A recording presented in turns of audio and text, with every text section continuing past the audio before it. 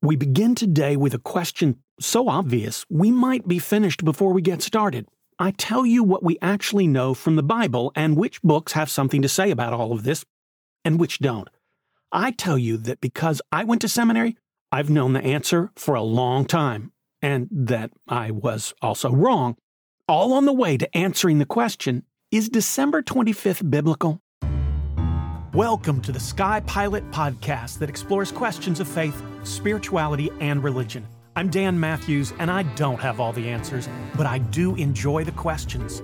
Welcome to the podcast where every question is an invitation into a spiritual quest, and you're invited along for the journey. As we begin, I should start with answering why this question right now. It seems a little premature, right? I mean, shouldn't this be released the week of Christmas?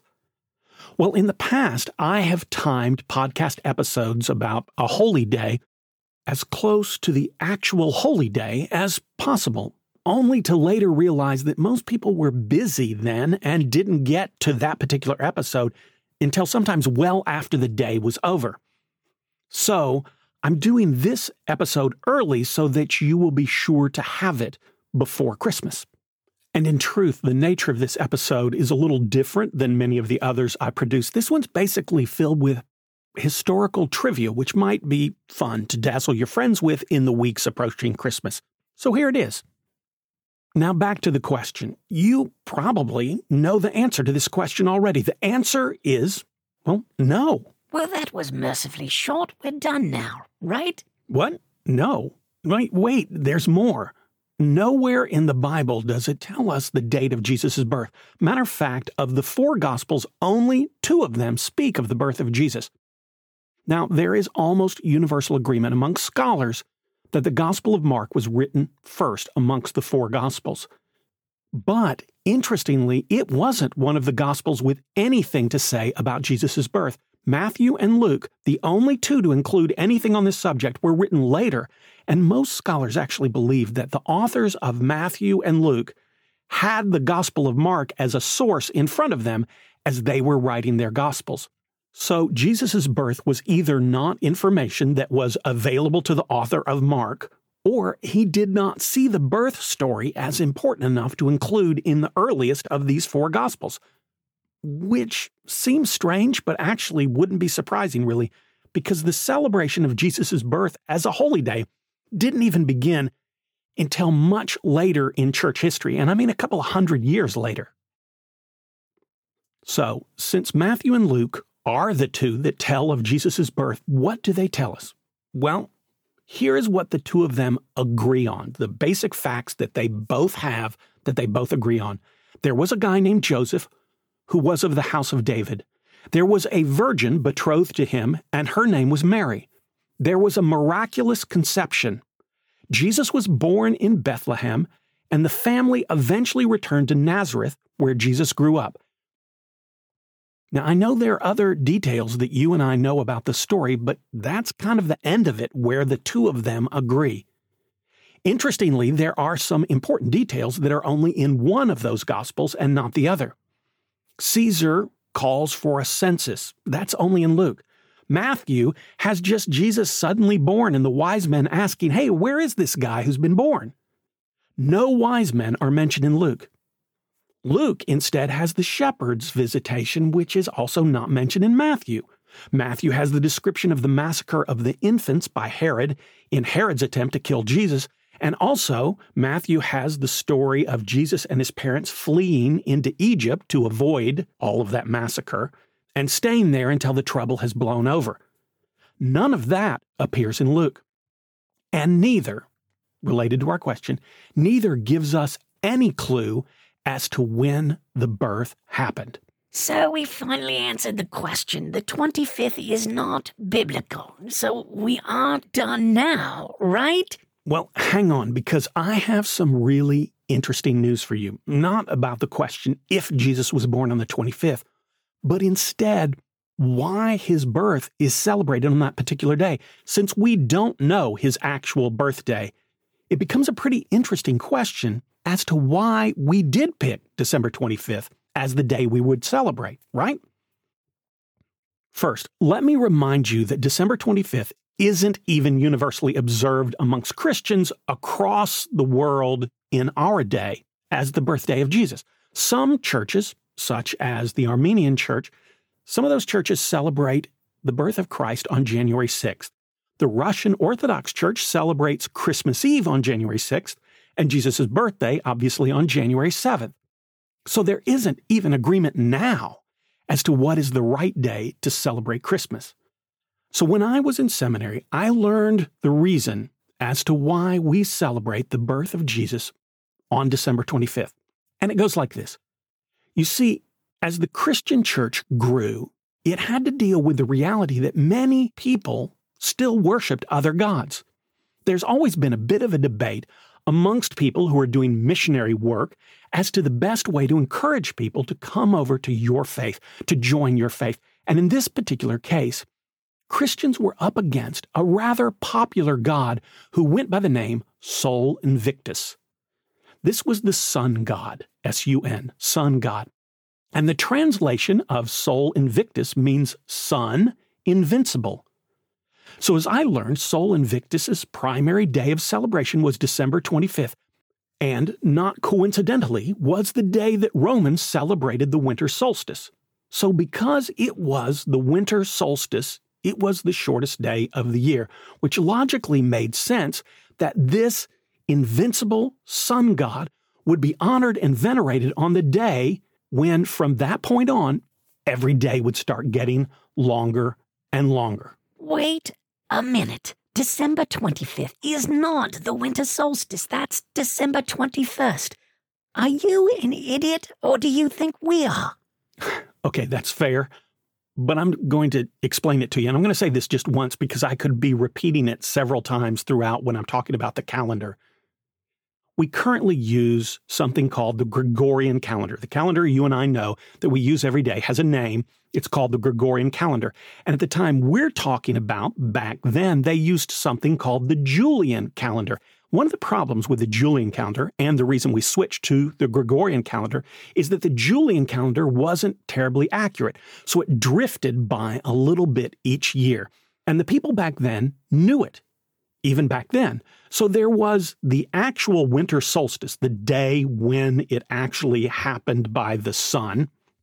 Then there was the traditional date of celebrating the solstice, and they weren't the same. December 25th was the official day celebrated, observed by the Romans, and that really got their primary focus, even though they knew it was not technically correct. It wasn't the actual winter solstice. So back to the story. The Christians realized that Sol Invictus, this supreme and invincible god, was a bit of a problem for them. So cleverly, they decided to co-opt Sol's day of celebration. They moved the celebration of Jesus' birth, to the 25th of December with the purpose of stealing the day away, and the rest is, as we say, history. And as I said, I learned this bit of church history in seminary. Now, I've heard it offered as an explanation many times since. I have even in my own church, in my own teachings, in my own preaching, I have cited this story a number of times. So there we go. We now know the real reason. Is the podcast finally over now? Well, no. You see, I recently learned it's probably not the correct story as to why we celebrate on the 25th. Oh, bother. Okay, I should say, before I lead you on, let me be clear that this is not the discovery of, say, new source material that has led us to know that Jesus was actually born on the 25th and we had it right all along. It is actually accurate that we did not always celebrate on the 25th, and that moving to the 25th of December was a conscious and planned decision by the church in the West. So what I want to share with you is the likely reason it got moved. First, back to the original theory that I will call the displacement theory in regards to Sol Invictus's holy day. The idea that we choose December 25th to displace Sol, the sun god, in the hearts of the Romans. There are several problems with this theory, and they are actually pretty significant. First, I remember hearing when I first learned this theory about the supremacy of Sol amongst the gods. I mean, He was called Invictus, meaning invincible. He must be the most powerful of all Roman gods, right? Well, no, Apollos was the most powerful of all Roman gods. Sol Invictus is actually a rather slippery god to define. He's often combined, conflated, confused with other similar gods. He's often depicted not even by himself, but as a tandem pair with the god of the moon. We know all sorts of things about, say, the Feast of Apollos and how it was celebrated, but Sol's Day, well, we actually don't know much about that day at all. Why?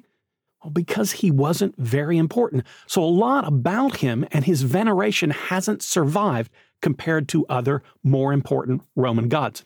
Now, wait a minute. What about the word Invictus? You don't just give that to any god. It means he actually was important, invincible, Invictus. Yeah, well, I thought that same thing. And as it turns out, it was used for quite a few gods and even people. So it really doesn't tell us anything at all about Sol's importance. Seems strange that we would pick a lesser god as one for Jesus to replace, doesn't it? I mean, if we were really worried about the power of other gods, we'd kind of go for the top. We'd go for Apollos. But to be fair, Sol had a day on the 25th. So maybe that proves it. Sol's day was the 25th. Christianity chooses the 25th. Ipso facto, we were trying to steal his day. Except actually, Sol had several days of celebration, and December 25th was neither considered the most important, nor was it even the most popular with the people who celebrated it. Yes, and an argument that some would make is, wait a minute, but the fact that Christmas falls on December 25th, and we picked that day, and Sol's Day also falls on the 25th, can't be a coincidence. That must be proof that we tried to co-opt the date. Okay, that would seem to make sense on the surface, but pointing out the overlap of these two celebrations on the calendar is a far cry from saying their origin is related. Remember your science class in which you learned correlation does not equal causality? Okay, another explanation. Let's look at our own calendar. Did you know that on June 12th, it is the official celebration of International Falafel Day? And also, did you know June 12th is also National Peanut Butter Cookie Day? Even if you already knew this, and if you did, I have so many questions. Anyway, these celebrations land on the same day, yet I hope you will acknowledge that it seems a bit of a leap to necessarily assume that one, because it's on the same day as the other, is trying to co-opt the other's day. Okay, here is perhaps the most interesting piece of evidence. There is an ancient document that scholars have, and it's called the Chronograph of 354, and it dates to the year of, 354. In short, it's nothing more than a calendar with dates of things that will happen during the year. And it states, very briefly, that December 25th is a day upon which there will be some sort of celebration for Sol. Why is this important? Well, because this particular document, the Chronograph of 354, is a document created by Christians. It seems implausible to think that Christians, if they felt threatened by Sol, would make a calendar of dates and include this veneration on the document. What's more likely is that they saw it as so non-threatening, such a non-important date, that they didn't even see any reason to leave it off the calendar that they were creating. Leaving it off in hopes of diminishing its observance. Clearly, their thinking was, leave it in. It's no big deal. It's no threat to Christianity. But why did anyone ever believe this is what happened if it isn't true? Well, in the fairly early days of the study of the history of religion as an academic field, there was some solid fledgling work done, and there was also, as often happens in new academic fields of study, some wild conjecture. A German scholar, Hermann Usner, from the late 19th century, came across a quote by Dionysius Bar Salibi. And this is the quote. I'm going to read it for you now. "The Lord was born in the month of January, on the day on which we celebrate the Epiphany, for the ancients observed the Nativity and the Epiphany on the same day, the reason for which the fathers transferred the said solemnity from the 6th of January to the 25th of December is that it was the custom of the pagans to celebrate on this same day of the 25th of December the feast of the birth of the sun, S-U-N. They decided to celebrate the feast of the true birth on this same day. Usner, the 19th century German scholar, concluded that this was fact because he had an old text saying that this was a reality. Except Usner is living in the late 1800s and is reading a 700-year-old document that itself was written about 700 or 800 years after the decision in question was made. We know for a fact that the author Saleeby wanted to return to celebrating Christmas on January, so his writing was not in any way an objective history of what happened. And remember, he's separated by centuries. Matter of fact, scholars agree that outside of being an insight into Saleeby's beliefs himself, his writing is of absolutely no use at giving us an insight into thoughts of the people 8 centuries before he lived. Okay, so I'm with you now. Finally, you've convinced me that December 25th was not picked for any of those reasons. Care to give us a hint as to why it was actually chosen? Yes, well, evidently it has more to do with emulating Jewish and even Roman societal norms than it does trying to displace the importance of a powerful deity. There were, in the early Christian church, people who were taking the Bible and other sources and trying to figure out important dates of Jesus' life using the little evidence they had. Now, rather than assuming that several of these people made calculations and all of their calculations, fortunately, agreed with one another, and that's how we landed on a particular date, imagine that there were multiple theories as to when things happened. Final decisions as to which date to choose was not so much based on the validity of the underlying calculations, but instead dates were selected by which told the more dramatic story. So as Christians began to try to figure out what day Jesus died, because that's where all these calculations began, because there was more source material around that particular event, his crucifixion, because it, remember, coincided with the Passover. It's likely that they didn't just do the math, but let's say they massaged the math to make it create something that was beautiful. It's pretty clear that they really wanted the death of Jesus to coincide with the vernal equinox, March 25th. So fairly early, that's the date they landed upon. Also, at the time, great men, heroes, were believed to have lived perfect lives. Now, as you know, according to Christians, Jesus was perfect, the only perfect human that had ever lived. He did not sin, so it made sense for him to live the perfectest life of all. I just made that up. It was believed back then that a sign of a perfect life was for someone to have been born and to die on the very same day. Don't ask me why, that's just what they believed. Now, Jesus wasn't born on March 25th, so he couldn't be perfect in that way, but wait for it. If you go to December 25th, the day we celebrate his birthday, and you count backwards on the calendar, exactly 9 months, guess where you land? Yep, March 25th. So Jesus not only died on March 25th, he was conceived on March 25th.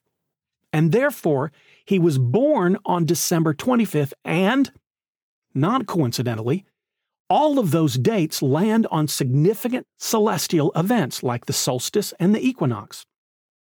So interestingly, the 25th wasn't picked because it was Soul's Day, but likely both the birth of Jesus and the celebration of Soul wound up on that date because December 25th is a celestially important day for everyone in every culture. The 25th was landed upon because March 25th had already been selected as his date of death and conception. That led to December 25th that had its own poetic symmetry according to the calendar. So, why is this important? Well, at one level, it's really not, right? You can be a Christian all your life and never know this, and you'll be just fine. I share it not because it's transformative, but because it's interesting. and I thought you might find it interesting too. And it's kind of like discovering something interesting about your own family tree. In this case, you're learning something about your spiritual ancestors and what was important to them and why they made the decisions they did. That's all for today. Be sure to check and see if you have subscribed to this podcast so you get notified of future episodes. Also, if you'd like to offer me a question for future episodes, or if you'd like to give me a response to this episode, my email address is dan@skypilot, SKYPILOT.zone. And as always, I would love to hear from you. On your spiritual journey, may you ask questions, seek answers, and boldly go wherever the quest takes you. Thanks for listening to Sky Pilot Faith Quest. I invite you to send me a question or leave a review. And remember, the sign of a strong faith, solid religion, or healthy spiritual journey is not certainty, but that you keep asking questions.